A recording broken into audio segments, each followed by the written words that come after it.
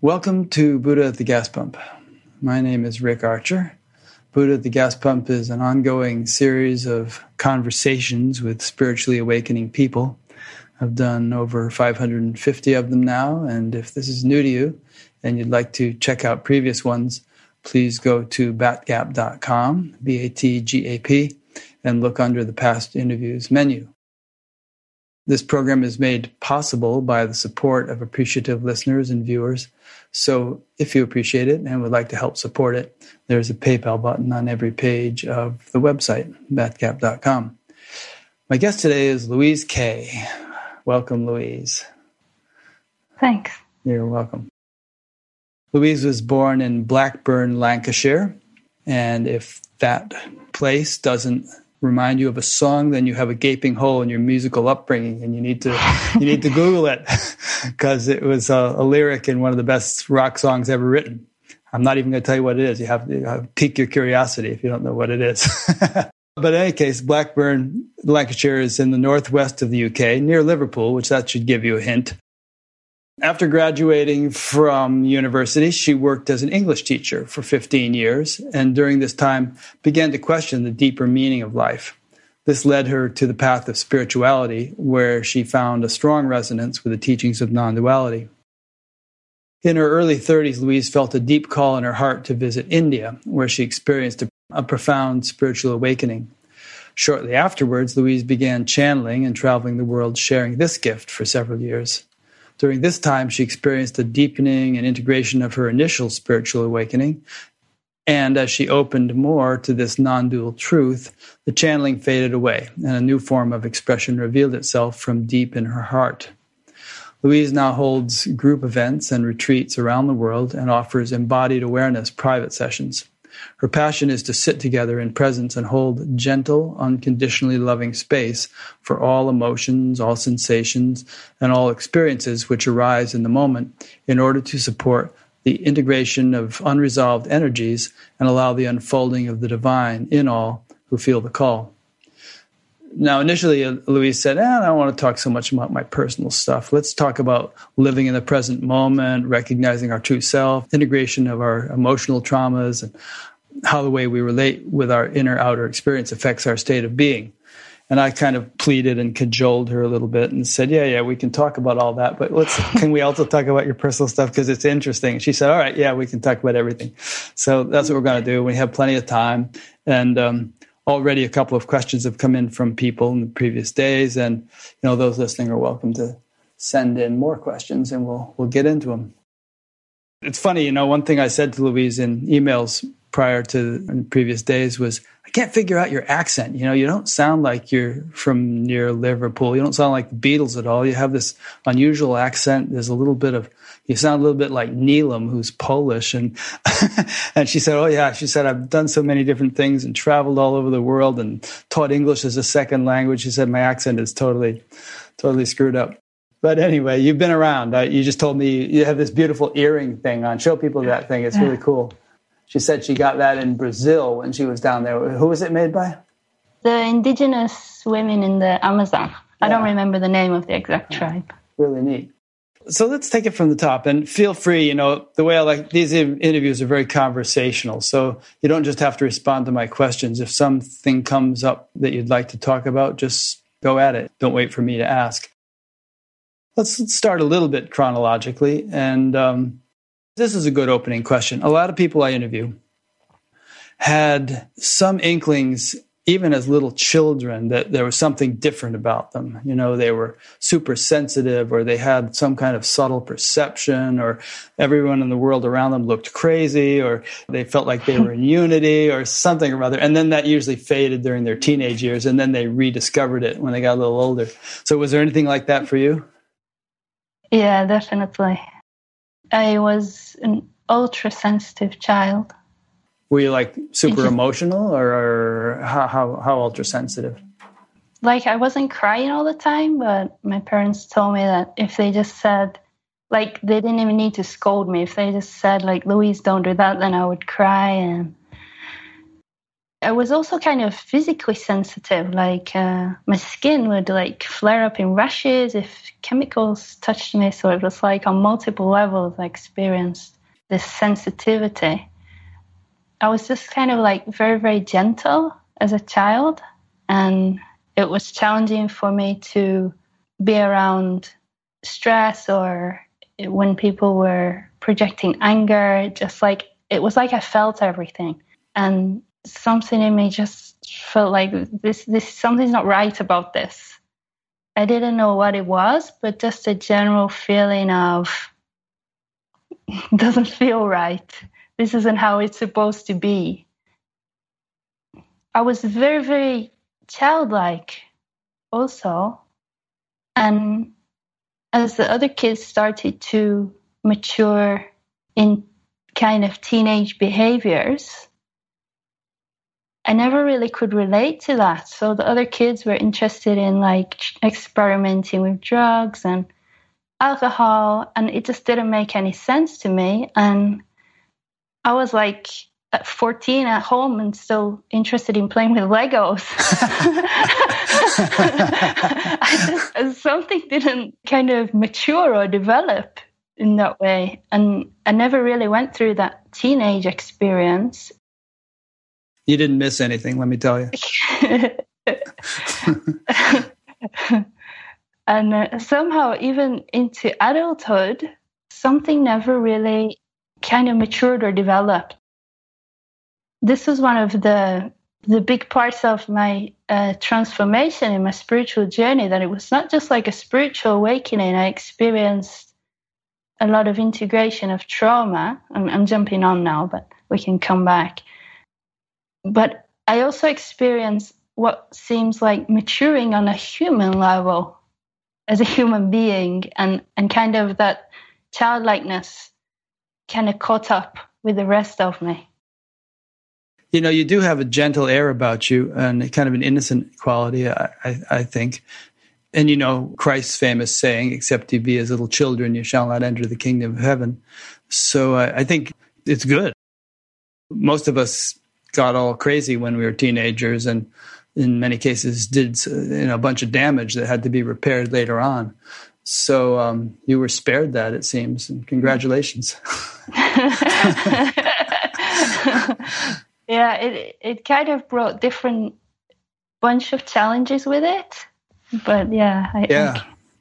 There's an old Bengali saying, which is that if no one comes on your call, then go ahead alone. And, you know, what that means to me is that, you know, if you have to live a solitary life because you just can't relate to all the people around you and what they're doing, then so be it. It's much better to do that than be a conformist and do stupid things just because everybody else is doing them. Yeah, there's another nice one. I think it's Buckminster Fuller, is it? And he says, to be well adjusted to a sick society is not a good measure of health, something like that. Yeah, that's a good one. Yeah. I saw him speak one time. And then there's that Rudyard Kipling poem, to keep your head when all about you are losing theirs, some line like that. So anyway, that's good. Yeah, I see it as a blessing personally to be able to hang on, not through trying, but spontaneously retain that sort of innocence and purity that you came in with, which is challenging. I mean, it's a wild world. There's so much bombarding us. I kind of feel like the super sensitivity was a blessing too, because it kept you from bumbling into stuff that you otherwise might have, but you immediately had a reaction, so you recoiled from it. Sounds like a good thing. Yeah, my system developed, like everybody, kind of survival mechanisms and unconscious ways to get through, to survive this challenging world. And through the awakening process, those were revealed in the light of consciousness, and they started to fall away because they're not necessary anymore. My system kind of remembered how to operate in its natural way. Yeah, that's great. Just a quick comment, which is that, you know, I think some people's systems, they're not only very impressionable, but they also are kind of sticky. They retain the impressions easily, and others are more porous. You feel the thing, it passes through you, but then it doesn't cling to you. Did stuff start happening to you which you would now recognize as sort of spiritual awakening, but at the time you didn't know what in the heck it was? No, not really that I remember like that. I think in my early 20s was when I started to question the deeper meaning and investigate this underlying feeling that I'd always had. What's up here? What's the real meaning of all this? What's going on? What's the purpose of life? Who am I? And at some point, I think for me, one of the major kind of turning points was I came across the book The Power of Now by Eckhart Tolle. And when I read that book, it affected me in two very profound ways. The first one was I, for the first time in my life, recognized that I was able to observe my thoughts.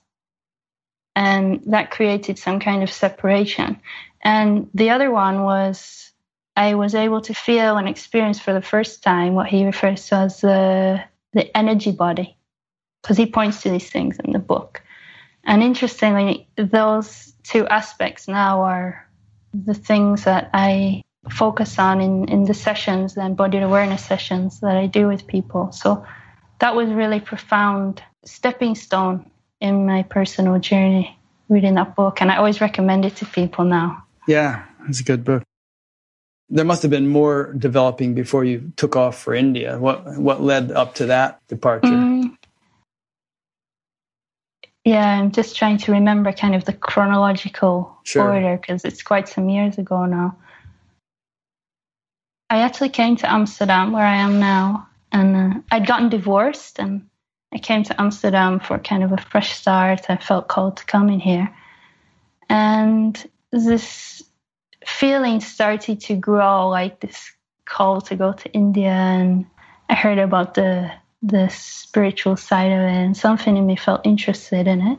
And at that time when I was in Amsterdam, I also met my partner Gilad, and in a way he was kind of one of my first spiritual teachers, because he was much further down the rabbit hole than me at that point. He'd been going to satsangs and doing Vipassana retreats. He spent 2 years in India on a motorbike, and I was just like thirsty for more, and he really kind of opened the door to me to a lot of information that I was ready to hear. And then Ami came to town. So you're behind me here, huh? Yeah. And I didn't really know much about her, but I felt interested, and I went along, and that was really like my first taste of India, going there in this huge hall, and they're playing the bhajans, and it's really got this India feel, and I loved it. I waited hours and hours. I mean, you've been, you know how it is. And finally, I think it was like 3 a.m. I was in line, and I got this hug from her, and it was really strong. It hit me, and I felt a bit like, whoa, I need to go and lie down. And there was this like back room where you could just go rest or whatever. I think some people were sleeping there, and I just went lay down on a mat, and I closed my eyes, and this purple light appeared, like a tunnel opening up here, and I felt this rush of energy. And then I heard this voice, "Go to India, what you seek, you shall find there." And I knew it wasn't my voice. And it was only when I last year went to see Amma again for a second time that I realized it was Amma communicating telepathically with me, because she did it again, and I realized. But it was very powerful when I heard those words. Like, it struck right in my heart, and something in me knew I have to go. I'd been feeling this call, and that was like the turning point for me. It kind of gives me goosebumps hearing you say that, because I've had so many experiences with Amma like that, where, I mean, people think, oh, that's cute. She hugs people. Yeah, I'll give her a hug. She can give me a hug. But, it's this something much more profound going on. And, the level of insight that she has, even in 30 seconds of interacting with a person, and the impact that that can have on their lives is really quite remarkable. Yeah, it's amazing. Okay, so that was a wake-up call. And so you managed to get to India. Yeah, I quit my job. I left my apartment. I got a one-way plane ticket. I didn't know. I didn't know how long I was going to stay. So tell us a bit about that adventure, inwardly and outwardly. Yeah, I think India is really something else, and it's not something you can... Before I went, many people who'd been said to me, you can't explain it. You won't know it. You won't understand it until you've been. Yeah. And I was like, what are you talking about? I know what India's like. I've seen it on TV. I know what to expect. And when I got there, I really understood what they were talking about. I'm curious, as a sensitive person, what was your first impression when you landed in India and sort of got out of the airport and the feeling in the atmosphere?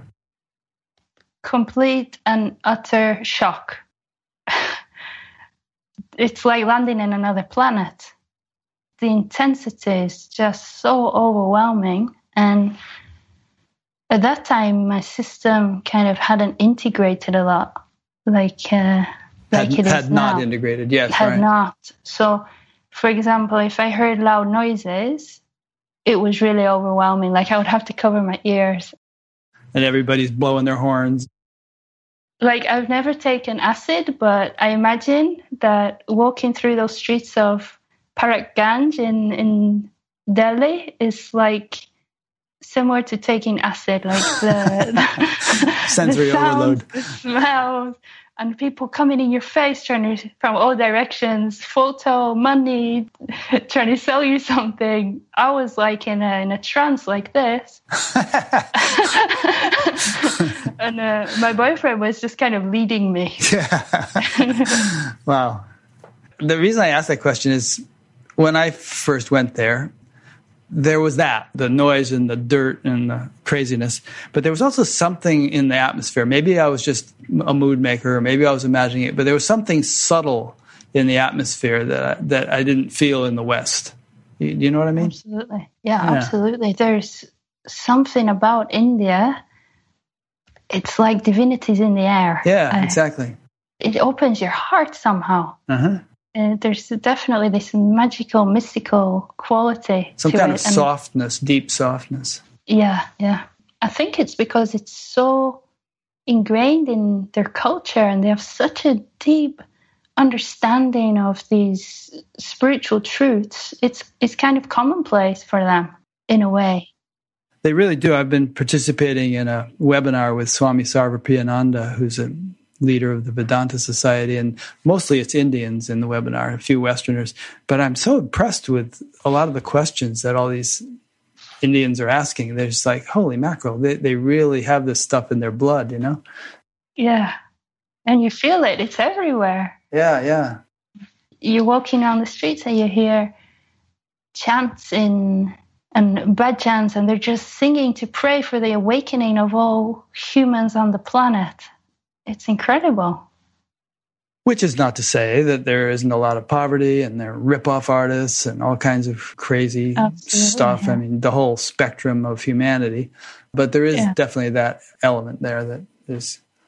It's definitely a country of extremes. Yeah. You just see everything. You see on every corner, it's just a new shock that you could never imagine that you would see it. I think that's one of the beautiful things about it, why it kind of keeps you living in the present moment when you're in India, because you got to stay present in a way, because there's just so much activity going on all around you and so much to catch your attention. It's this aliveness that's there. Yeah, yeah. So you mentioned you had an awakening there. What was that? Yeah, so I went to Rishikesh, the foothills of the Himalaya. I was going to few different teachers that are there, and one of the teachers I was going to was Satsang with Mooji, and I went there pretty much every day for 6 weeks. one day I was just following his pointings.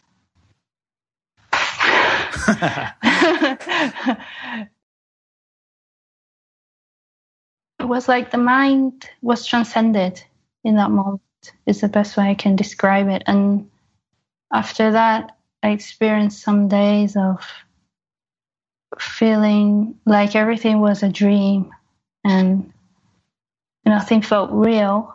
And things never really went back to how they were before after that experience. Yeah. You said you were already a little kind of spacey in a way. So did you get even more spacey after that? And did it take you quite a while to integrate or stabilize that? No, I don't think I became more spacey. I think the opposite started to happen. I think as there was more awareness and more consciousness in the system, there was more and more clear seeing of contractions in the body and unconscious patterns that were playing out.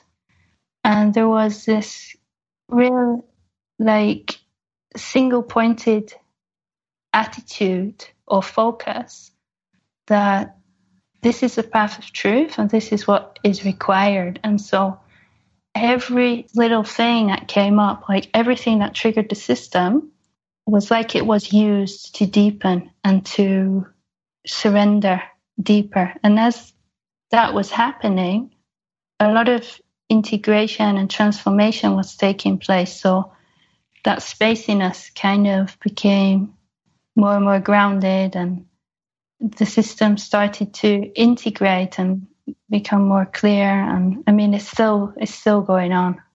Yeah, I think it's a lifelong process, really. It seems to me that it's infinite. You have a blog post entitled Challenges, Gateways for Growth. Kind of reminded me, what you just said reminded me of that. Yeah. There's a recognition that when we experience challenges in life, our mind tends to project that life's not serving me or something's going wrong or this shouldn't be happening. But really, life is supporting us, because when we zoom out from the limitations of that little mental box and we're able to understand the bigger picture, that what's happening is the unfolding of consciousness, then from that perspective, there's a recognition that each challenge is like a mirror or an opportunity for us to deepen in presence and see something where maybe we're acting out some unconscious pattern or some unconscious behavior. There's a gift for us in every challenge if we have the eyes to see it. Yeah. One thing that helps me in that regard is that I'm more or less constantly aware that the universe isn't dumb matter. It's sort of the divine play. Everything is permeated with the divine. And so things don't happen arbitrarily or randomly or accidentally. Everything is imbued with intelligence, and every little thing, from the falling of a leaf to the crash of two cars or anything that happens, is somehow part of this cosmic dance. And in my opinion, everything is ultimately designed for our evolution, for our growth, even though it might not seem that way in the narrow picture.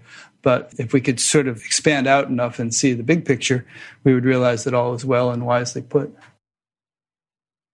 Yeah, and part of our spiritual maturing is when we give up that effort to control life and manipulate life and demand that life be a certain way, and we give over that power to this divine intelligence. It can run things, it can run the show much more efficiently than our mind. Yeah. There's a definition of humility I once heard, which is that humility is the quality of not insisting that things happen any particular way. And if you think about it, I mean, people are always talking about not acting from ego and letting, let go and let God and all that stuff. If you do insist that things happen in a particular way, then you're not letting go and letting God. You're trying to run the show, and your own individual intelligence is so limited compared with the cosmic intelligence that just throwing a monkey wrench in the works, as they say. Someone named Natalie from the Midlands in the UK asked, I live more and more in a state of presence, and I find it difficult to take the world out there, in quotes, seriously, which is a good thing for me. I am joyful, lighthearted. Some people think I'm uncaring and lack compassion when I refuse to join in their stories of fear and victimhood. How can I best support them at this time and yet stay true to my vibe? Yeah, there's a lot of fear getting triggered in the collective right now. Oftentimes, when other people are experiencing challenging emotions, their system gets overwhelmed by fear or anxiety or anger or sadness. If we're sensitive and we're able to feel them, it can feel uncomfortable in us. And so often the mind wants to change that inner experience, and it says, oh, this doesn't feel good. I don't want to feel like this. So the way that I want to escape this feeling is by making them change. And then we can try to convince them to behave differently, or try to fix them or heal them or change them some way. And really what that is just an escapism from the experience of the now. And when we're able to fully surrender to our own inner experience and open to what it touches in us, and we do feel other people when they're in pain because we're connected to them, and so to feel the pain of another is to feel the pain of me, because there is no other, it's all me. And then we can just very gently, there's some contraction, there's a tightness here, there's anxiousness in the belly. Be very gentle with that. Our system begins to hold a space of unconditional love for their system, and their system begins to feel seen and validated, and we don't even have to say anything. It's all taking place on the felt sense. So their system can begin to open and relax just from feeling the peace that's emanated by us being deeply present and anchored in being. Yeah, I mean, look at your experience with Amma and mine. I mean, there's somebody who is really anchored in being. You get into her vicinity and boom, it shifts your whole awareness just because it's not like she's doing anything to you. It's just that she enlivens an atmosphere around her that everyone else kind of entrains with or aligns with, which is quite transformative. Just using that as an example of what you just said. Yeah. Another question came in that's kind of similar, so let's ask this one. This is from Angela in Inverness, which I guess is in Scotland, right? How do you overcome feelings of guilt regarding all the people suffering so much in the world? I have felt this since I was a child and have devoted myself to a life of service to others as a nurse. I still feel like I can't be happy when my fellow humans are suffering. Well, if we're not happy because other people are suffering, then we're becoming part of the suffering. So it's not helping at all. The key is to disidentify from the thoughts that are running in the mind.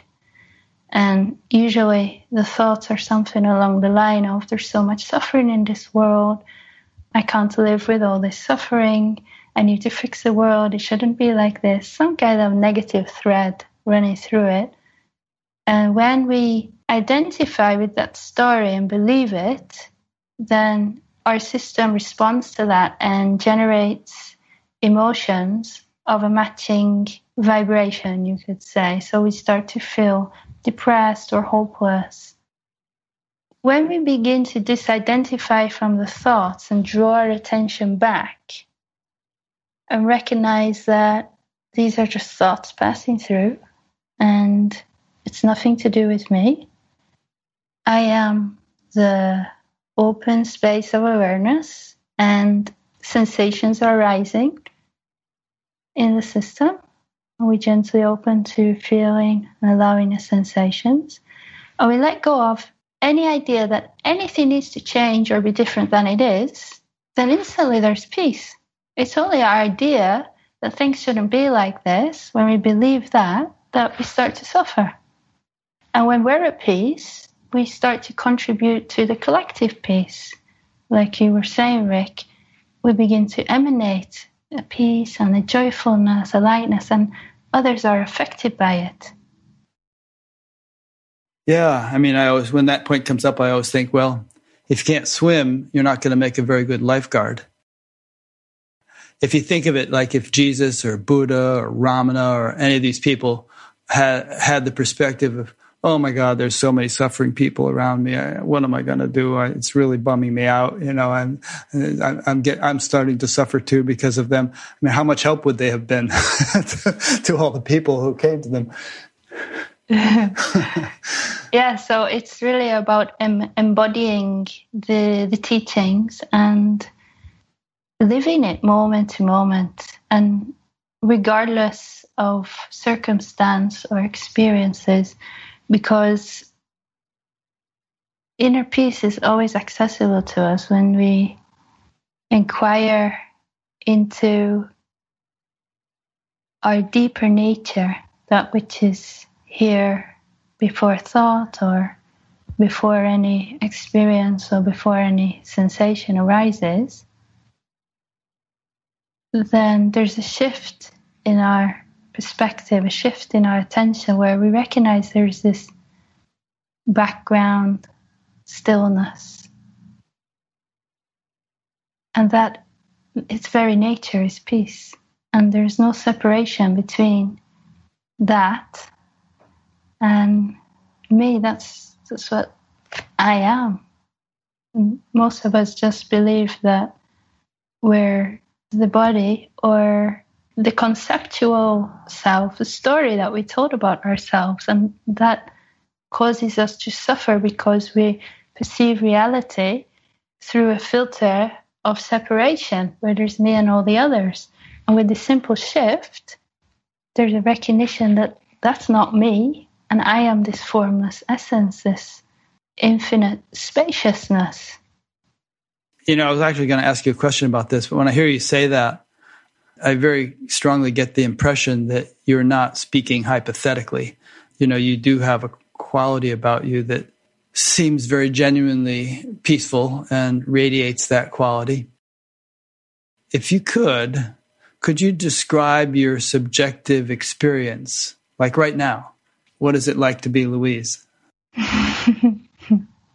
Well, if anybody really looks with fresh eyes and honesty, they will discover the same thing, because it's the same for all of us, that what is here is awareness perceiving, and the sounds are perceived, and we don't need to try to hear sounds. It's just happening all by itself. We can't even stop hearing them. Images, colors, shapes are perceived. And it's the same thing. We don't need to try. It's happening automatically. And this body's breathing. And it's performing all kinds of intelligent functionings all by itself. So some thoughts arise and pass through. Everything is happening by itself. The intelligence of life is dancing, and awareness perceives that. Good. So it's like Eckhart Tolle said, you know, in The Power of Now. I don't know how people take Eckhart Tolle's teachings to heart, but I would say that it's not something one needs to try to do or anything like that. It should somehow, ideally, become one's natural way of functioning. Well, here's a question that came in. How do we get from here to there? Let's say some people might say, sounds good, but it's not working for me. I don't sort of feel like I'm able to function the way Louise is describing or the way Eckhart Tolle described. And here's a question from Rajiv in India who asks, is there a need to do any type of spiritual practices and meditations if there is no psychological suffering arising in a mind-body organism?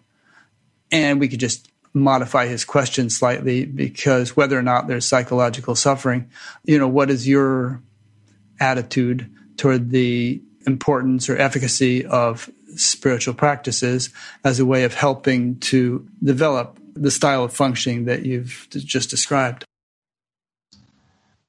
I mean, I can just speak from personal experience.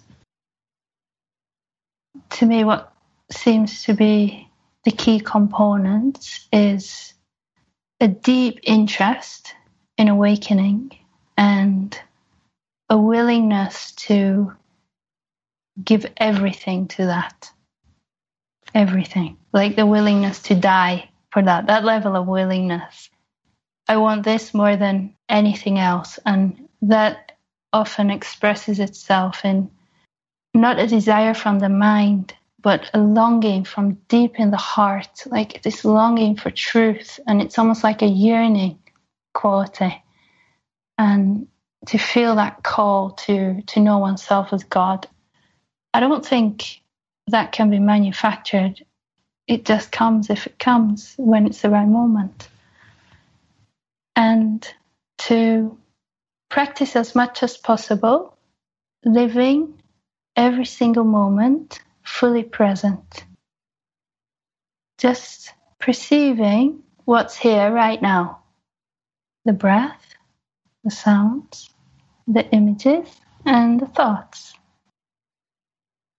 And whatever thought arises, not to take it as the truth. To allow the attention to rest as the silence or the spaciousness beyond thought. And to become aware of the inner body and the sensations in the body. And whenever there's a contraction or a tightness, to very gently bring the attention into the body and just open to feeling it and allowing it to be there, being present with it. That allows for the release of unprocessed emotions or blocked energies from the physical and energetic body. And to practice self-inquiry. So to ask, who am I? What is it that's perceiving? What is here when there is no thought? What is it that is aware? Is there any separation between me and that which is aware? What is it that knows, experience, this kind of inquiry? So kind of a combination of this. That triggered two questions in my mind. One is that when I hear people say what you just said, I sometimes think about the importance of not only feeling or processing whatever comes up, but increasing the capacity to do so. And it's like, if you had a cup of water and you have a handful of mud and you throw it in the cup of water, it's just going to be totally muddy. But if you throw that handful of mud into an ocean or a large lake, it has the capacity to dissolve it. So I think you know where I'm going with this. So what would you say to that?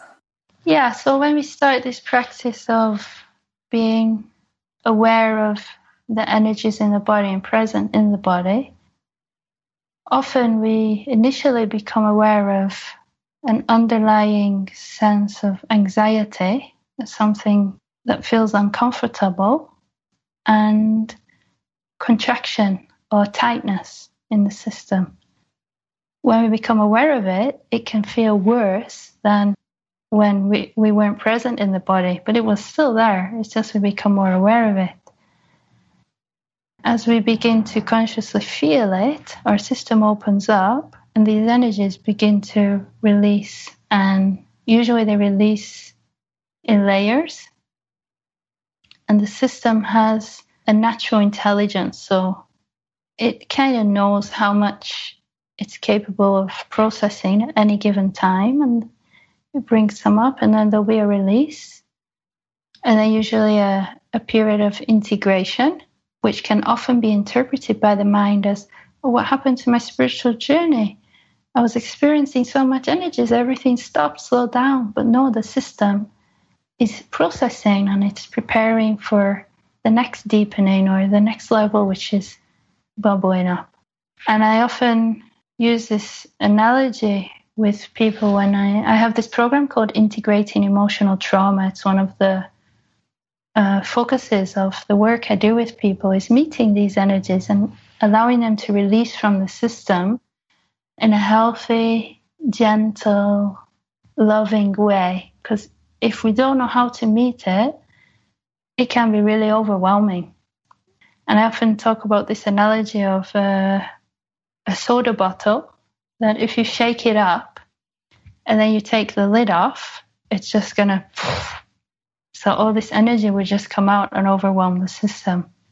When we're in tune with the system and the body's natural intelligence, we can turn the lid a little bit and then some energy releases, and then we wait and turn it a little bit more. And it releases in a healthy, gradual, natural way. So I tell people, don't be in a rush to get to that end point. It's not about getting to the end point when I'm healed or everything's fixed or this energy is released.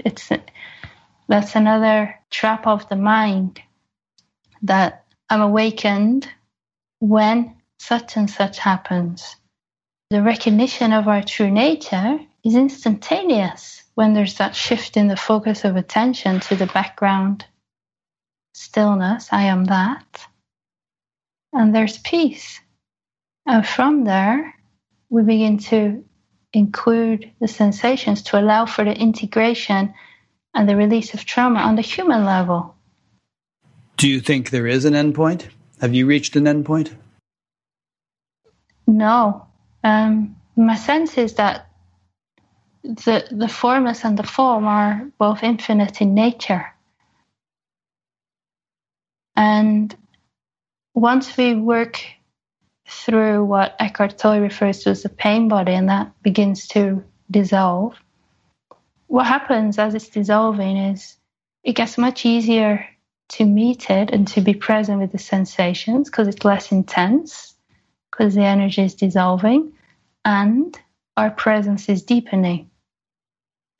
So it just gets easier, and that's a good thing. But as we move deeper in the system, we start to access ancestral traumas and collective traumas, and even past life traumas can start to bubble up. So it's better to change the way we relate with trauma and enjoy it and use it as a tool for deepening in presence rather than trying to get rid of it and get to the end.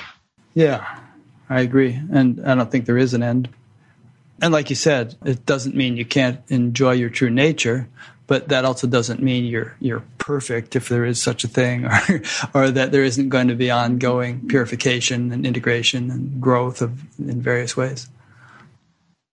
Yeah, to me, our true nature is divine perfection. It's all that is. It's the formless essence that animates all form, and it's oneness. It's connected. It's unconditional love. It's peace. It's beauty. And we're also this temporary expression of form, which is imperfectly perfect. There's always room for improvement. We can always become kinder, more compassionate, more loving, more gentle on that level.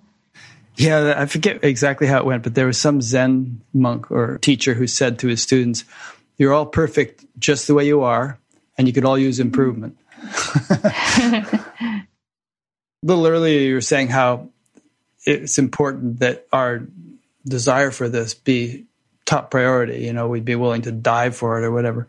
So this is a kind of a dumb question, but so does that mean everybody should quit their jobs and go to India and get a nanny for the kids, or, just take off? It's not a prerequisite to go to India for this. Awakening can happen anywhere and in any situation.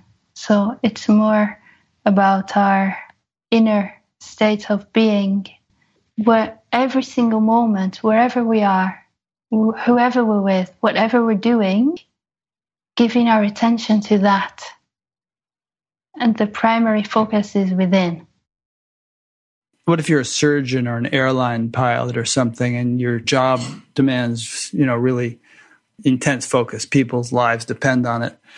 Can you do that and still have your primary focus be within without diminishing your focus on the task at hand? Absolutely. It's not that when we become fully present in this moment and fully aware of our inner experience that we become like a zombie. Actually, we become much more efficient because our energy is not being wasted on thinking about conversations that we had with our husband or wife this morning, or what I'm going to do after the surgery is finished. We're more distracted then. It brings us fully present into the now. In that, we become connected to the universal intelligence. We become part of that unified field. So it's more important, and they'll become much more efficient. Yeah, there's a verse in the Bhagavad Gita which is, yoga is skill in action. And what is meant by yoga there is not the physical postures, but being in union with the divine results in greater efficiency and skill in our active life. Yeah, because then our actions don't come from the conditioned behaviors and the egoic self, but they're born from a deeper wisdom. The words that we speak arise from the silence, and the actions that arise are actions that are beneficial to the whole and are in harmony with that unified nature. So we contribute positively to the collective field rather than creating more stress and chaos. Yeah, good. Question came in from Dan in London, who asks, would you be able to describe the difference between compassion and being sorry or pitying people? How can one be compassionate without themselves suffering? Similar to that other question, but perhaps is asking for a bit of elaboration. So if we pity someone, then usually there's a story running in a mind, like, oh, poor them, they're suffering. And we're perceiving this moment through a filter of that story. And we're experiencing the other person as a concept, as a story in our mind, that this happened to them and now they're suffering. When we become deeper in presence and we're more in tune with this unified field, then we begin to feel people from a deeper level and relate to them from that deeper level, where it's not a conceptual self, Louise, relating with the conceptual self, Rick, but there's me experiencing myself in another physical form, looking back at myself and enjoying the beauty of seeing myself in another form. And that opens us up to this flow of unconditional love. And the compassion is a result of this opening and relating on a deeper level rather than from the mental conceptual level where everything is perceived through filters of separation. Yeah, that's nice. Jesus said, love your neighbor as yourself. And you have a blog post entitled Seeing the Divine. You can see everyone's true being if you look with the right eyes. Let's loop back a little bit to your personal story. At a certain point, channeling started happening. I don't think you tried to develop it or something. It just started happening. So let's talk a little bit about that episode or that period of your life. Yeah, so that was after I'd been to India and experienced this non-dual awakening in Muja Satsang. There was a recognition that it's not true to go back to my old life. There was no question. I wasn't going back to teaching. And my money started running out, and there was a realization, okay, well, so what am I going to do now? And there was a clear feeling in the heart that of wanting to allow this divine intelligence to use this physical expression for whatever it wanted. I was totally open.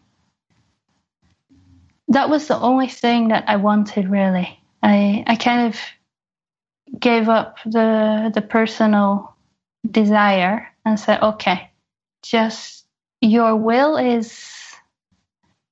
Thy will be done, that kind of a thing? Thy will be done, yeah. Yeah. And I made a prayer, and in this prayer, it just really came from my heart, like, please, just speaking to the intelligence of life, please use me or show me what you want. And if it has shown me that, okay, I want you to clean toilets for the rest of your life, I had the willingness to do that. I didn't care. I just wanted it to be in alignment with that deeper knowing. And so I don't remember if it was the next day or the day after. I never really made the connection at the time. It's only looking back that I made the connection between what happened next and that prayer. I was lying on the bed meditating, and my body went into this kind of numb state, like almost like paralyzation. And I felt this kind of pressure come here, and it felt like something wanted to come through, like information wanted to come through. Did it feel like a chick was trying to hatch from an egg? Almost as if there was a pecking from the inside? Yeah, kind of. I had this feeling like if someone were to ask a question, then this tap could open and it could just flow out. And at that moment, my partner came in the room. So I was in this deep state of paralyzation where it was like I could barely speak, and I just kind of whispered, "Ask me a question." And he did. He looked at me like I'm lying on the bed. What's going on with her? And said it again. "Ask me a question." He said, "What do you want for dinner?" And he said, "Louise, are you okay? What's going on?" So I realized, okay, he's not going to get it. And I came out of this meditation and I told him my experience. And I said, and the next day I said, okay, I'll try it and I'll see if that happens again. And this time, ask a question. And so I did it again. And he started asking questions, and this information started coming through, which turned into channeling. I was doing that for a few years. I've interviewed some channelers, Bashar through Daryl Anka and Suzanne Giesemann, Paul Selig, and others. And it's very interesting. They all take on a different way of speaking, as you did when you used to channel. It's like a whole different voice comes through. I have a few questions that I've sometimes wondered about. One is, well, obviously your intuition was opening, third eye, sixth chakra. These are sort of skeptical questions, but they might help clear other people's doubts and understanding too. One is, I wonder if people who do this are just tapping into a deep level of creativity where you can fabricate all kinds of stories and information like a good science fiction writer or something. And it's not that you're actually channeling some collective from the Pleiades, but that is the explanation or the definition that is used to give some kind of context to what you're saying. But it's actually not from these beings 500 million light years away. It's actually just coming from the unified field, the field of all possibilities, the field of the home of all knowledge in which all information resides. And you're just kind of tapping into that and serving as a channel for that. Well, ultimately, everything is coming from that field, whether it's directly from that field or it's through a Pleiadian collective, because where are they getting the information from? Yeah, that field. And really, there's no way to know this. I don't know the answer. And a lot of people asked me that when I was channeling, like, how do you know that it's real? And I always said, I don't know that it's real, but I just invite you to listen. And if it resonates and you find it helpful, great. And if it doesn't, great. Good answer. Did you find yourself saying things that Louise Kay had no knowledge of, but they were just coming out all of a sudden? Rarely. Most of the time, it felt like this energy or these beings, I'll just speak it like that because that's what felt like it was my experience. It felt like they were using the information that was already somewhere in the system. And my sense is that maybe not enough integration had happened for that information to be shared directly. And so they were kind of giving a helping hand somehow. When that connection was made, it was able to come through. It's interesting. Yeah. So, I mean, if someone had asked you about Einstein's theory of general relativity, you wouldn't have been able to say much. Even if those beings knew about it, it wouldn't have been able to come through Louise Kay very well. They had to sort of play with what your equipment provided. Yeah, that's what it felt like. Like they could use what was here, and they were coming through this. For the most part, there were a few cases when little bits came through. So obviously you wouldn't have been able to channel in Japanese or something. But you had to use, your instrument wasn't designed for that. Yeah. Those who are listening to this, if you have any more questions about channeling, feel free to send them in too. Why the change in tone of voice? Why do channelers sound a little strange when they do it? I don't know really. My experience was that I would connect to this energy and then it would somehow affect the energy of the body and the voice. Maybe the information coming through had a different frequency than if it just comes directly from here and that affects it. I don't really know, but I just kind of surrendered to it and let it happen. Were you kind of a trance channeler like Edgar Cayce, where you didn't even know what was going on, or were you aware of yourself sitting in a chair and at the same time doing the channeling? No, I was fully present all the time. And so I was kind of learning from that information that was coming through and applying it in my own life. Icon, that was the name of the collective Icon. That you channeled. Did you sometimes ask them your own questions or just field questions from people you were doing this for? No, I never asked them anything personal, and it felt like it wasn't for that. And just never felt the need to either. It felt like it was for other people. Did you notice any deleterious influences from it? Did you feel tired or drained or anything like that as a result of it? Most of the time I felt energized after it. On a few instances afterwards I felt tired or drained. If the person that was interacting with Icon was, like a few times it happened, they weren't really interested and they were just aggressive. And so you mean somebody in the audience, they were being kind of mean or rude or something? Yeah, I think because my system was so open and kind of vulnerable when I was in that channeling state that it would affect me. But it only happened like 1 or 2 times. So how long did you do it altogether? The channeling was about 2 years. Okay. And you actually, it became an income stream, right? You were able to travel around the world and channel, and people would come and didn't have to clean toilets. Yeah, I actually didn't really have that in mind, and it just kind of organically started growing where I was doing it for fun, and friends were like, oh, this is fun. I want to ask a question. And then word spread and someone else wanted to ask a question. And, oh, hey, why don't I do sessions for people doing this? I put a few videos on YouTube just for fun, and it kind of exploded. Those videos are still there if people want to see them. Bashar is, I think, my second most popular interview, and the others are pretty popular too. I have found that healers and channelers and things like that, they become very popular.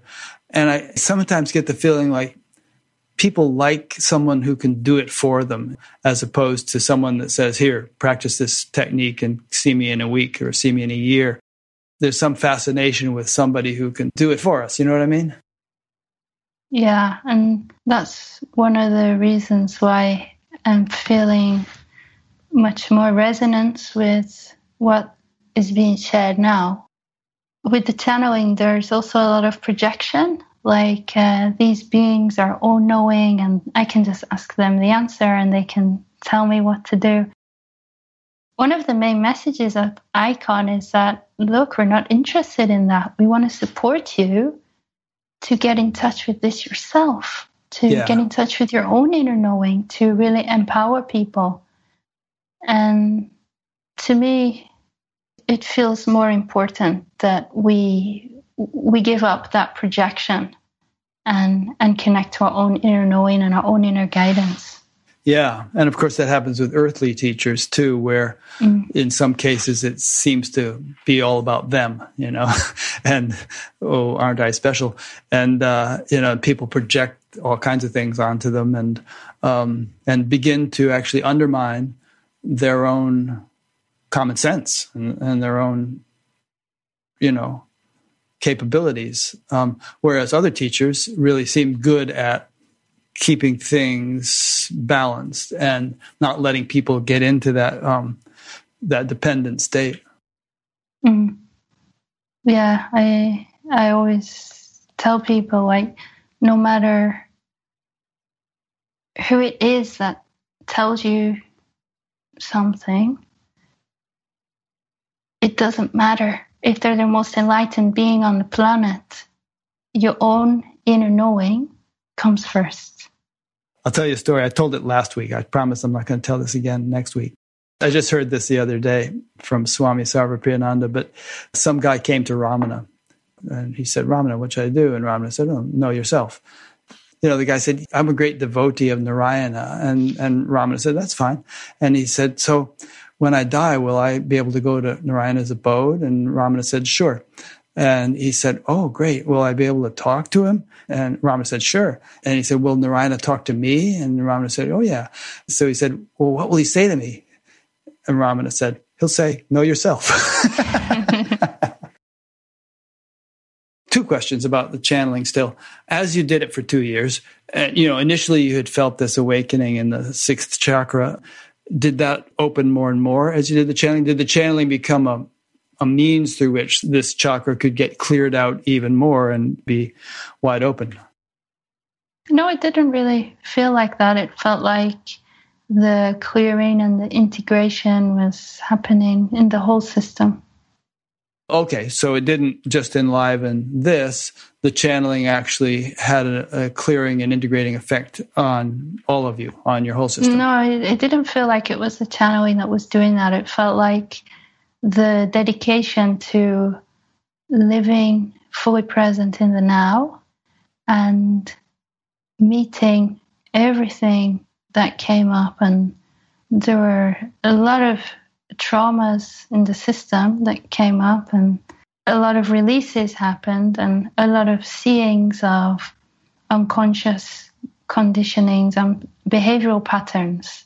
So as they were more seen, they began to fall away. And as the energies were processed, the system started to open and a more higher consciousness began to move through. So that happened regardless of the channeling, and probably would have been happening whether or not you were channeling. Channeling was just something that was going on. That's my sense. Okay, good. So finally, what was the intuition that it was time to stop channeling? How did that realization come about? How did you make that transition? And there was a growing feeling of something just wanting to express like this without the channeling. I had the intuitive knowing that the channeling was going to come to an end. I could feel that something new was birthing. Icon spoke to me directly one day. It was only the second time they'd ever spoken to me directly, and they said, we shall be leaving soon. And I knew it, and it felt right before they said it. So I wasn't like disappointed. It was more like, oh yeah, I know. And then it was like pretty quick after that information came that it fell away. And I was doing group channeling meetings in Rishikesh at the time, and I had these posters all around town. So I showed up at this meeting and everyone came to see me channel, and I said, look, it's not true for me anymore. Interesting.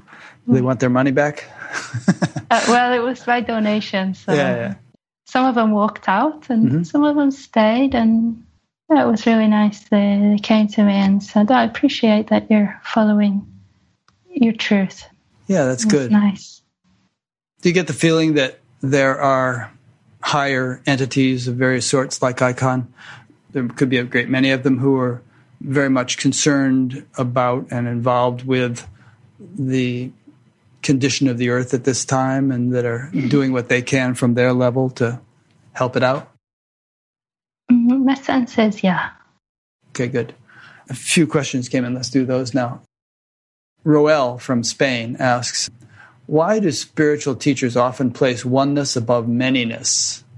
Can oneness and manyness not go hand in hand, like equals, so to say? I'm fine with both. Why would manyness be an illusion or construction? Why would there even be manyness if oneness would suffice? It's a good question, actually. Well, when we experience and perceive reality and relate with the world from the perspective of manyness, we're relating from a perspective ultimately of separation. And that sense of separation is painful for us on some level. There's a deep sense underlying that something's not quite right, something's not quite fulfilled.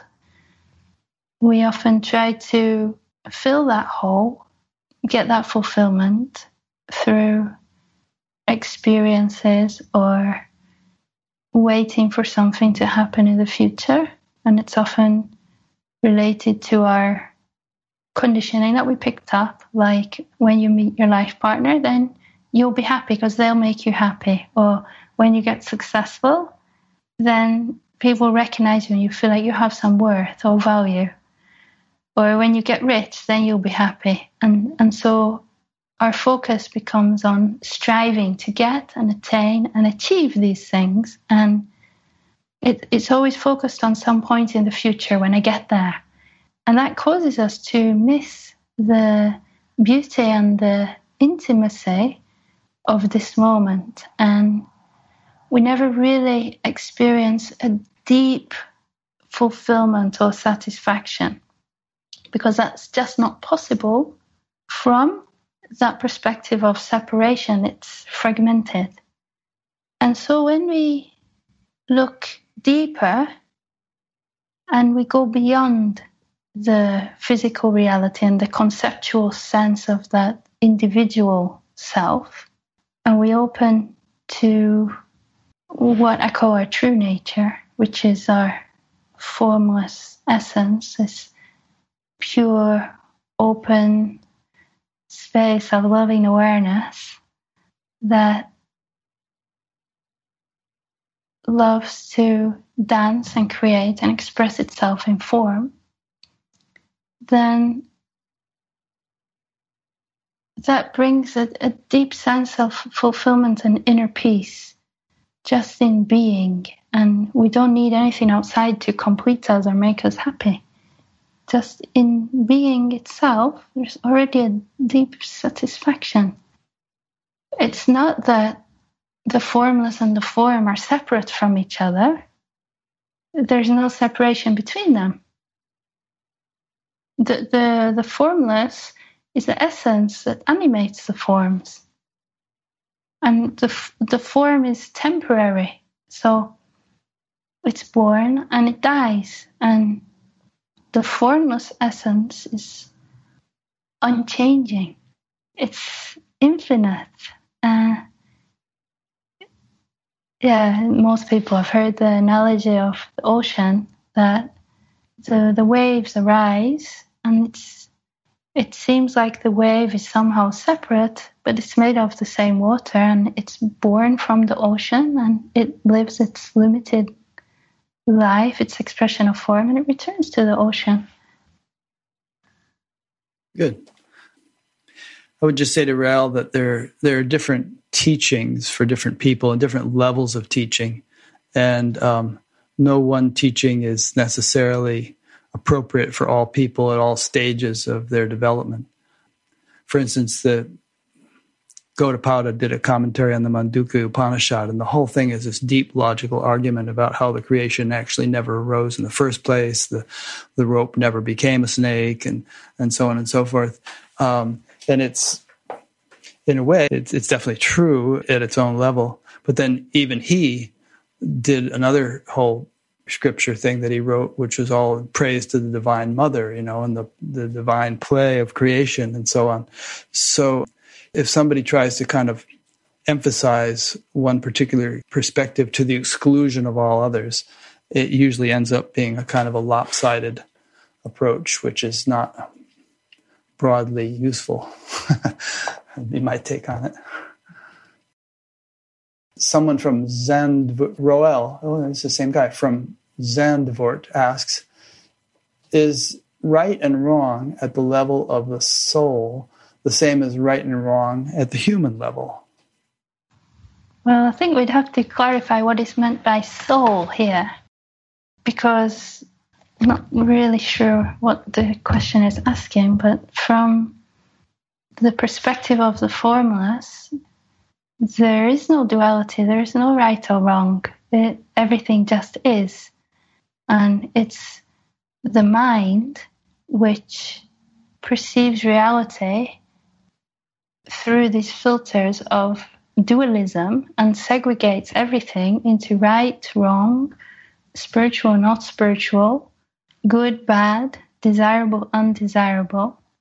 And it's important also that we don't fall into the spiritual trap of saying, oh, well, there is no right or wrong, so I can just do whatever I want.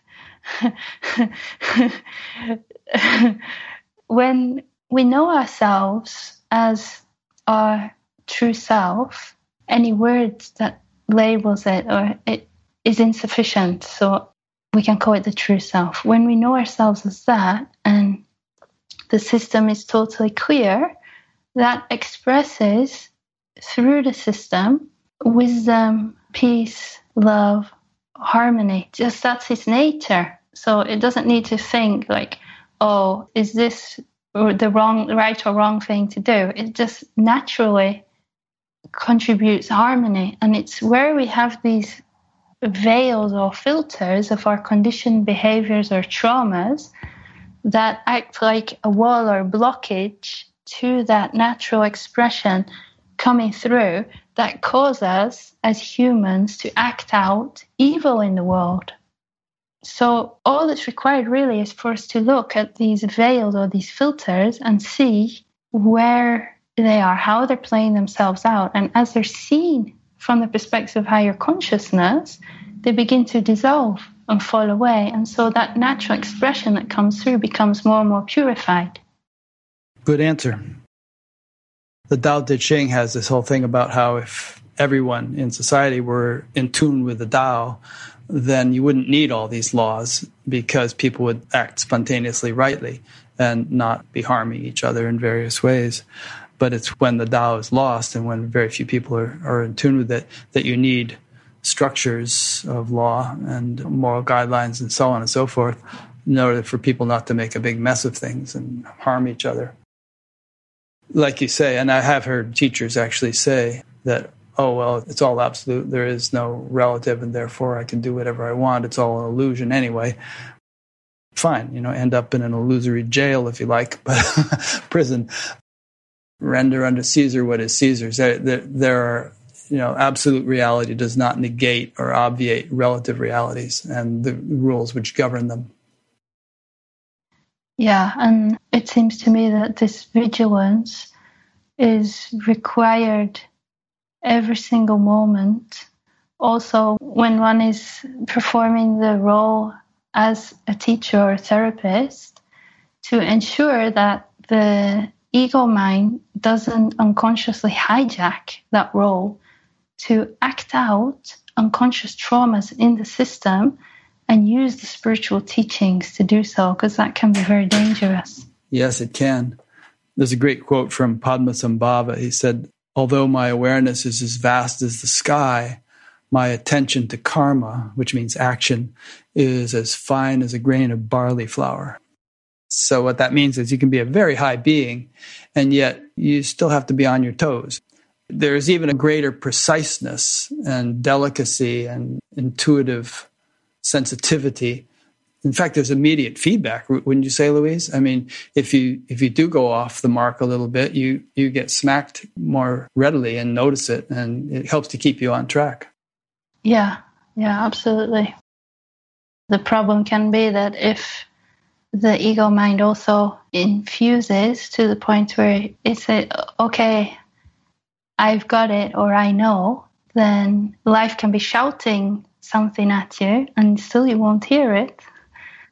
And it seems to me that there can be teachers or expressions of life that are very, very clear and have beautiful gifts and very clear pointings that are coming through.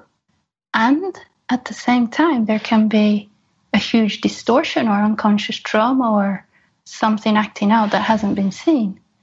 So that's why it's so important that as seekers, we don't project that if somebody has experienced realization or non-dual awareness, or they're performing the function of a teacher, that everything they say or everything they do is the absolute truth. To really be vigilant and discerning. Hear, hear. I heartily agree with you. In fact, along with Jack O'Keefe and Craig Holliday and Miranda McPherson and Mariana Kaplan, I helped to establish something called the Association for Spiritual Integrity, which is spiritual-integrity.org, to try to popularize in the spiritual culture that ethics are important and are an important component of the spiritual path, which traditionally they have been understood to be if you read Patanjali or any of the ancient sources.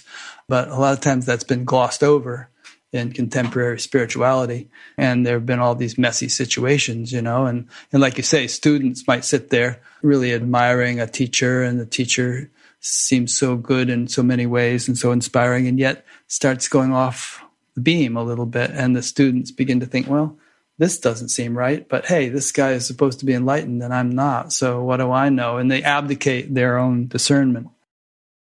Here's another question. This is from Marilyn in Texas. Marilyn asks, how do we balance living in the present and planning for the future? I always feel like I have to plan life changes to navigate around constant, unavoidable, fear-based messages entering the mind.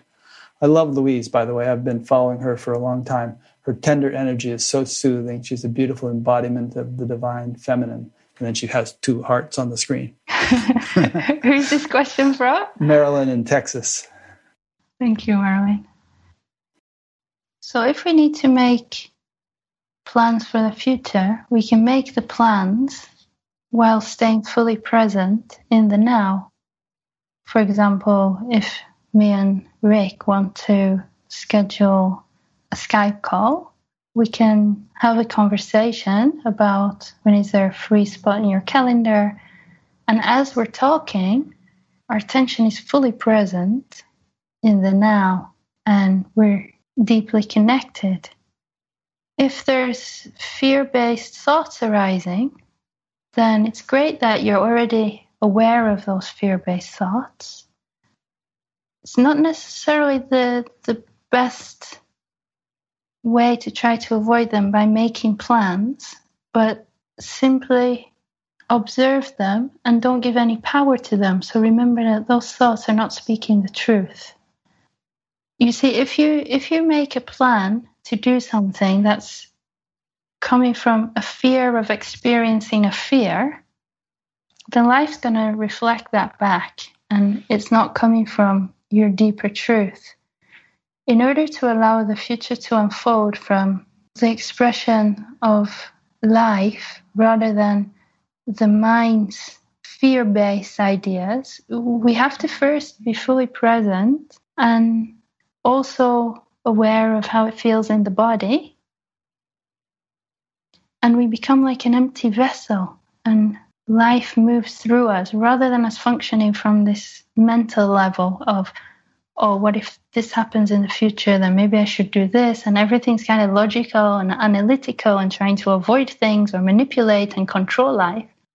When we give up all that and we just be, then the desire of what we want to do in the future doesn't come from the mind's desire, but it comes from a deeper intuitive knowing.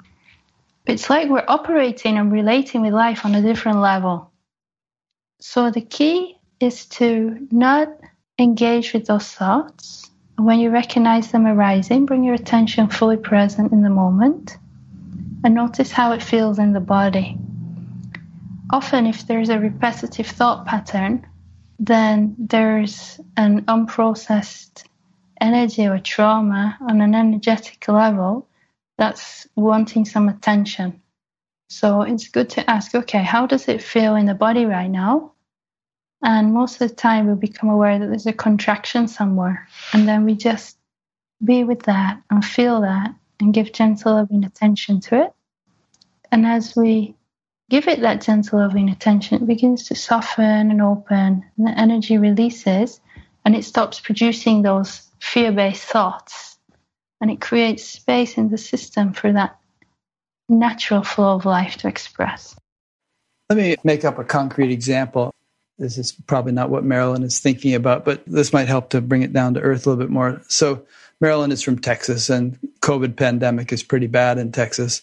And let's say Marilyn has kids, and she's trying to decide whether she should send the kids back to school in a few weeks.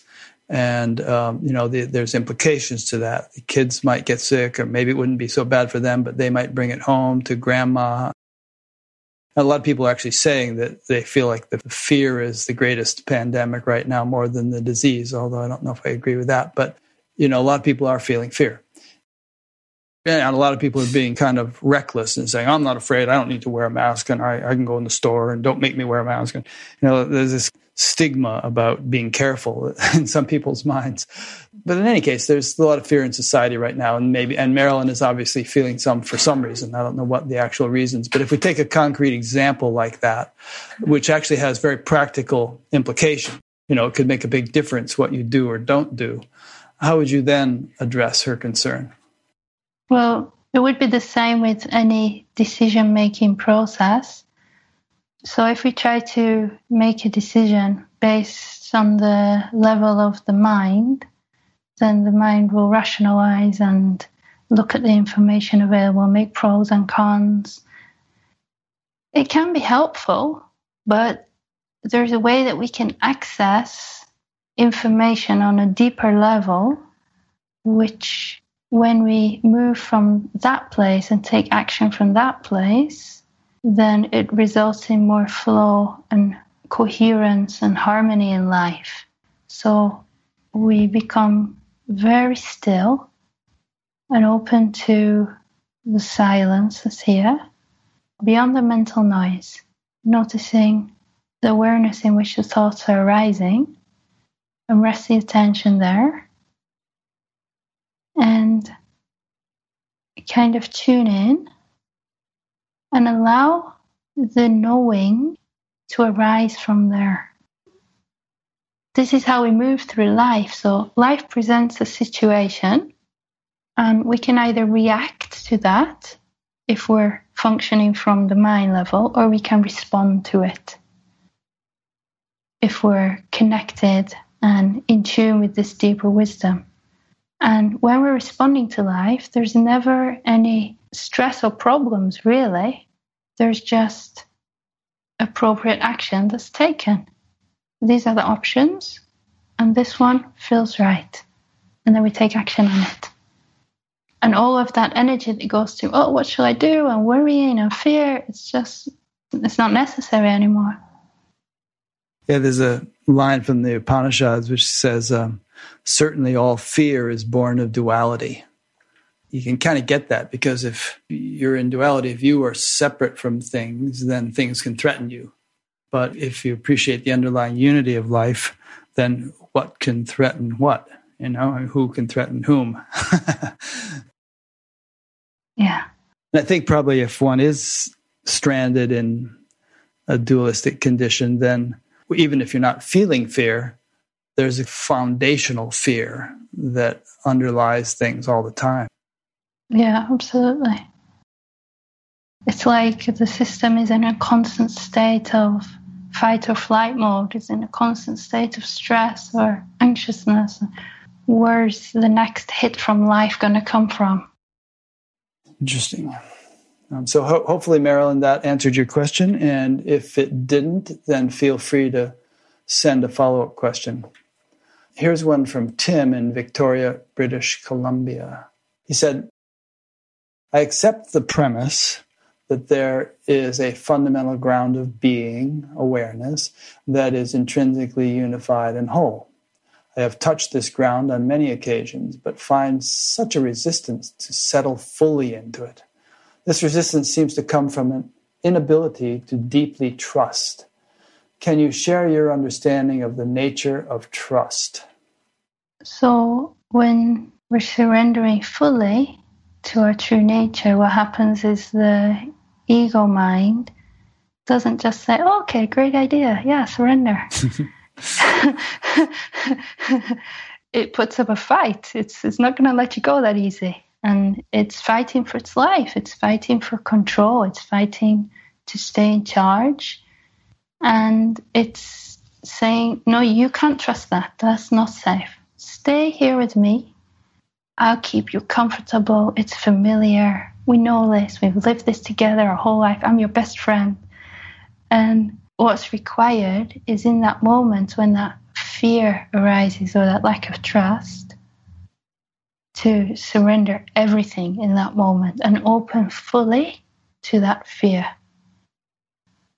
It's coming to mind this story of the Buddha when he was sitting in meditation and all the different demons came to him in images. And it's like that. We just maintain that inner Buddha nature no matter what comes up. We stay still and have the willingness to open and feel whatever arises. It's kind of the old hut and palace analogy. If, let's say, you've been living in this shoddy little hut, and off in the distance there's this beautiful palace, and someone says, that's your palace. Leave the hut and move into it.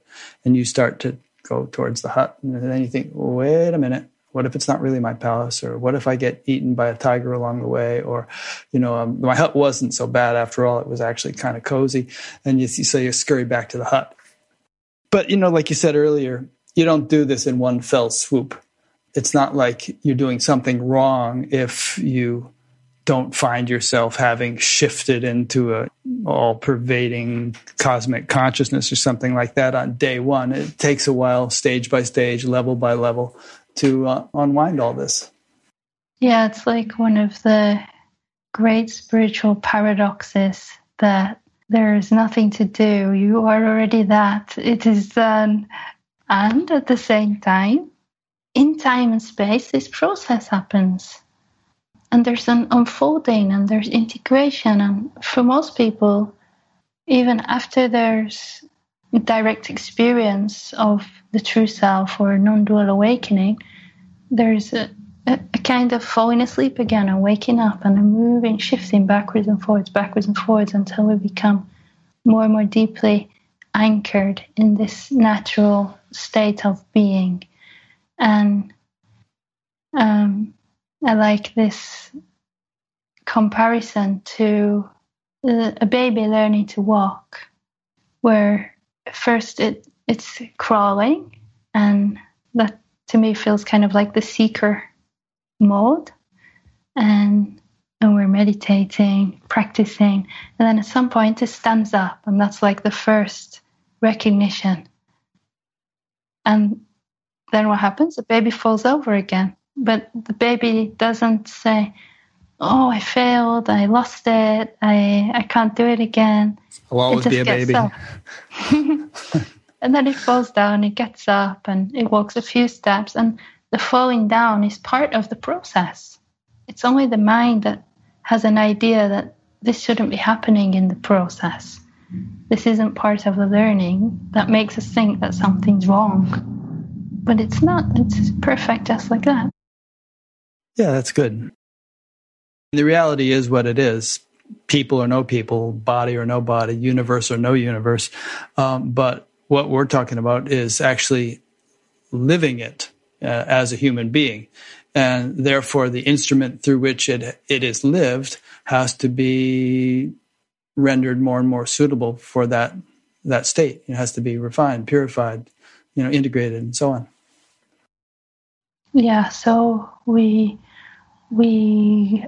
experience this opening to higher consciousness, and then in a way that's like the beginning, and the process of deepening and integration starts, and a lot of healing takes place on that journey.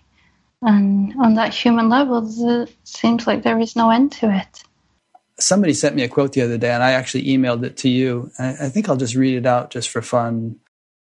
It's from something called the Kybalion, a study of the Hermetic philosophy of ancient Egypt and Greece. And here's how it goes. It relates to what we're saying. Do not make the mistake of supposing that the little world you see around you, the earth, which is a mere grain of dust in the universe, is the universe itself. There are millions upon millions of such worlds and greater. And there are millions of such universes in existence within the infinite mind of the all. And even in our own little solar system, there are regions and planes of life far higher than ours, and beings compared to which we earthbound mortals are as the slimy life forms that dwell on the ocean's bed when compared to man. There are beings with powers and attributes higher than man has ever dreamed of the gods possessing. And yet these beings were once you, and still lower, and you will be even as they, and still higher in time, for such is the destiny of man as reported by the illumined. And death is not real, even in the relative sense. It is but birth to a new life, and you shall go on and on and on to higher and still higher planes of life for eons upon eons of time. The universe is your home, and you shall explore its farthest recesses before the end of time. You are dwelling in the infinite mind of the all, and your possibilities and opportunities are infinite, both in time and space. And at the end of the grand cycle of all eons, when the all shall draw back into itself all of its creations, you will go gladly, for you will then be able to know the whole truth of being at one with the all. And actually, that last line, you can know the whole truth of being at one with the all before the universe goes back into dissolution. You can know it now, as you were saying. So maybe there will be some ultimate final knowing at that point, but you don't have to wait for that. For me, I love the mystery and the magic of this universe, and I love not to know. And that's part of the beauty of this dance of creation. It's so immense, beyond what the mind can imagine. If we even just try to comprehend with our mind the size of the known universe and the billions of galaxies, to comprehend that there's no words, and there's such a beauty and magic in the mystery of everything. And to see life through these eyes, it brings life to life. to see the magic in every moment and the beauty in even the most mundane things, the most everyday objects. The fact that we are alive and experiencing this form, it's incredible. That's beautifully put. Have you written any books? You'd be a good writer. No, I haven't. Not yet. Do you tend to write little things? I know you have a bunch of blog posts. Do you express yourself in written word very often? Sometimes. You might start collecting that stuff. You could turn it into a book. Yeah. Yeah, that's beautifully put. Kind of reminds me of the idea of God, which is that the divine intelligence that is behind all this or permeating all this. Because a lot of times in spiritual circles, there's a lot of talk of the absolute and the unmanifest and all, and it sounds kind of plain vanilla. But, when you actually consider the wonder and mystery and beauty and incredible complexity and vastness and all of the universe, it seems to me much richer, much more profound in a way than an emphasis on just unmanifest flatness, being. Yeah, to experience that being from the perspective of the mind is the most boring thing in the universe. It's like, it's torturous. But to know oneself as that and to be a part of this unified field of intelligence, it's the most joyous experience. Yeah. All the points you make are so good. Somebody was talking about depression the other day, and I was, the old analogy of a fish being thirsty while it's swimming in the ocean or looking for the ocean or some such thing, even though it's immersed in the ocean. And, one of the characteristics of this ultimate reality that we keep talking about is ananda or bliss. And if a person is feeling depressed or bored or life seems to be empty and meaningless, it's like that fish. You want to elaborate on that a bit? I really love what Jeff Foster says about depressed. I don't know if you've heard his take on it. I know Jeff, and I've interviewed him, but I don't remember what he said about that. Okay, so he terms depressed as deep rest. It's the system just longing to stop. I'm not quoting Jeff here. Just to take a break and take a deep, deep rest. Often when we have the experience of depression, there's this idea that there's something wrong with me now. I'm broken. I need fixing somehow. I need to figure out how to feel differently, how to reject this experience that's arising. I need to take pills or change my diet or do something. If we do the opposite of that and we very, very gently get curious about the experience and look closer at it, then what we notice is probably there's thought patterns and stories arising that are identified with, which are of a negative nature. And by watching them, by observing them, we're able to disidentify from those stories and recognize that the ego mind, it's creating a sense of identity through perceiving reality in this way. And often it feels a distorted sense of pleasure by feeling suffering and like a victim. So we're able then to disidentify from the mental level of suffering and look at what's experienced in the body. How is depression experienced in the body? And when we really look with curiosity, we probably find that there's like some pressure on the chest or a contraction in the belly. Rather than trying to get rid of that and making it wrong, if we just very gently, I see you, I feel you, it's okay that you're here, open up to it and let it be okay, then that sensation, which is labeled as depression, becomes the gateway for deepening into being and accessing our natural state of joy. Yeah, that's nice. And I like the deep rest angle. Because, sometimes depression can be caused by a backlog of fatigue. You're just burdened by tiredness. And a few good nights sleep and some nice, deep, restful meditations can totally transform your perspective. But whether we call it fatigue or trauma or what, there does seem to be a tendency for the system to accumulate stuff. And it can't be a clear mirror or channel for that deep bliss that pervades everything if that accumulation is there. So we got to clear it out. Yeah. We first have to meet what Eckhart calls the pain body.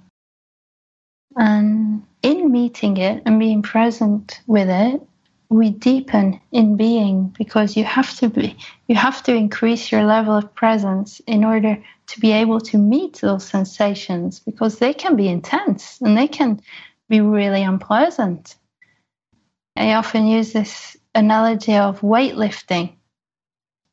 If you want to get these huge muscles, which is like to be deeply anchored in presence. Like mine, yeah, she. You got to be able to lift those big weights, but you can't lift the big weights until you start with the little weights. And so you just meet what you can and be present with what you can consistently, moment to moment, open into the inner experience. And as you do so, you're able to lift bigger and bigger weights. You're able to meet more and more intensity of these energies. And would you say that the deeper traumas or the deeper impressions, those are not the ones you're going to meet initially, like with the weights? You start out naturally with the smaller ones, and then you get on to the bigger ones. And the bigger ones don't seem as big as they would have if you had started with them, because now you have more capacity to meet them. Would that be correct to say? Yeah, it seems like that. It seems like it's like an onion with these layers and layers. And what I'm coming to understand more and more in this work that I'm doing with people is when you get to the core of it, we all seem to have pretty much the same core trauma, which is a deep sense of abandonment and feeling unloved or not worthy in some way. Well, we're just about at the end of our 2 hours. Here's a nice concluding remark from Marilyn in Texas, who we spoke with earlier. She said, "Thank you for sharing such helpful knowledge and raising up the love frequency in the collective." So I think that everyone listening to this will concur with Marilyn that they feel appreciation for what you're doing in that way. Definitely helping. Thank you. What would you like to say in terms of how people can connect with you or interact with you, or what do you have going on that people can plug into? I have right now, with this lockdown situation, I'm doing twice a week online open Zoom meetings by donation. Next one's tomorrow, actually. So everyone's welcome to join that, and they can go to my website, louisekay.net, and they can, I think it's louisekay.net/Zoom is a page to register. And there's probably a link on there. You have an events. Yeah, it's on the events page. Yeah, there it is. I just went to it on the screen. So you click on events and it takes you to the Zoom meetings here, and then you can click the more info thing and sign up for it. Yeah. Then on July 1st and 2nd of August, there's an online weekend retreat, which is an opportunity for us to together deepen into presence and to meet these energies or these repressed emotions, traumas in the system, and to explore together. Have you done any of those before? Weekend online retreats? This is the first online one. They're usually in groups, they're in different cities, but everything's on hold at the moment because of the situation. So I said, hey, why not do it online? Yeah, I hope that works out. I would have a hard time doing one because there's always so much going on around here. But it's nice to get away to a retreat place if you can. But I hope that goes well. There is a 5-day retreat in North Carolina in the 30th of October. We'll see. We'll see what life wants. You probably have an email sign-up thing on your website here. I see subscribe. You can stay connected with you, and then you get notified of things that are going on. So people are welcome to do that. Well, thanks so much, Louise. I really appreciate you spending this time with us. We had quite a few people on. There were well over 300 listening during the live one, and I'm sure there'll be many more once we put this up permanently. So I really hope that everything goes well with you. I hope your partner can manage to get out of India, come back to Amsterdam. Louise's partner is stuck in India. We were talking about that before we started. That, you continue to shine your bright light because the world needs such lights. Thank you, Rick. It's been really, really a pleasure talking to you. I enjoyed. Thank you. Thank you. And thanks to those who've been listening or watching, whether on the live feed or later on. Appreciate your attention.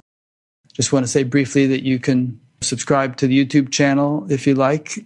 Click on the subscribe button. And then if you want to be notified every time I release one of these, click on the little bell next to the YouTube channel. That notifies you every time. But I only do one of these a week, so you're not going to get bombarded with things.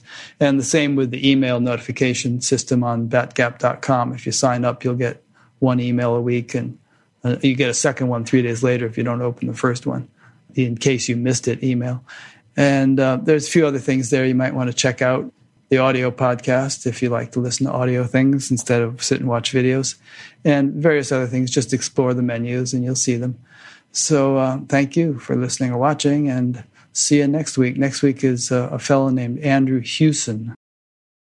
When you look at his pictures, like, how could he have been a serious alcoholic and spent time in prison? He looks like a bright young kid, but apparently he had that kind of experience and then came out of it and is really bright looking now and doing great things. So we'll be speaking with Andrew next week. And the week after that is James Finley, who is an associate of Richard Rohr, a mystical, contemplative Christian, Richard Rohr and Cynthia Bourgeault. So I'll be speaking with James. Anyway, we have them scheduled usually a couple months in advance, and there's an upcoming interviews page where you can see who's scheduled. So again, thanks for listening and watching. And thanks again, Louise. Thanks, Rick. You're welcome.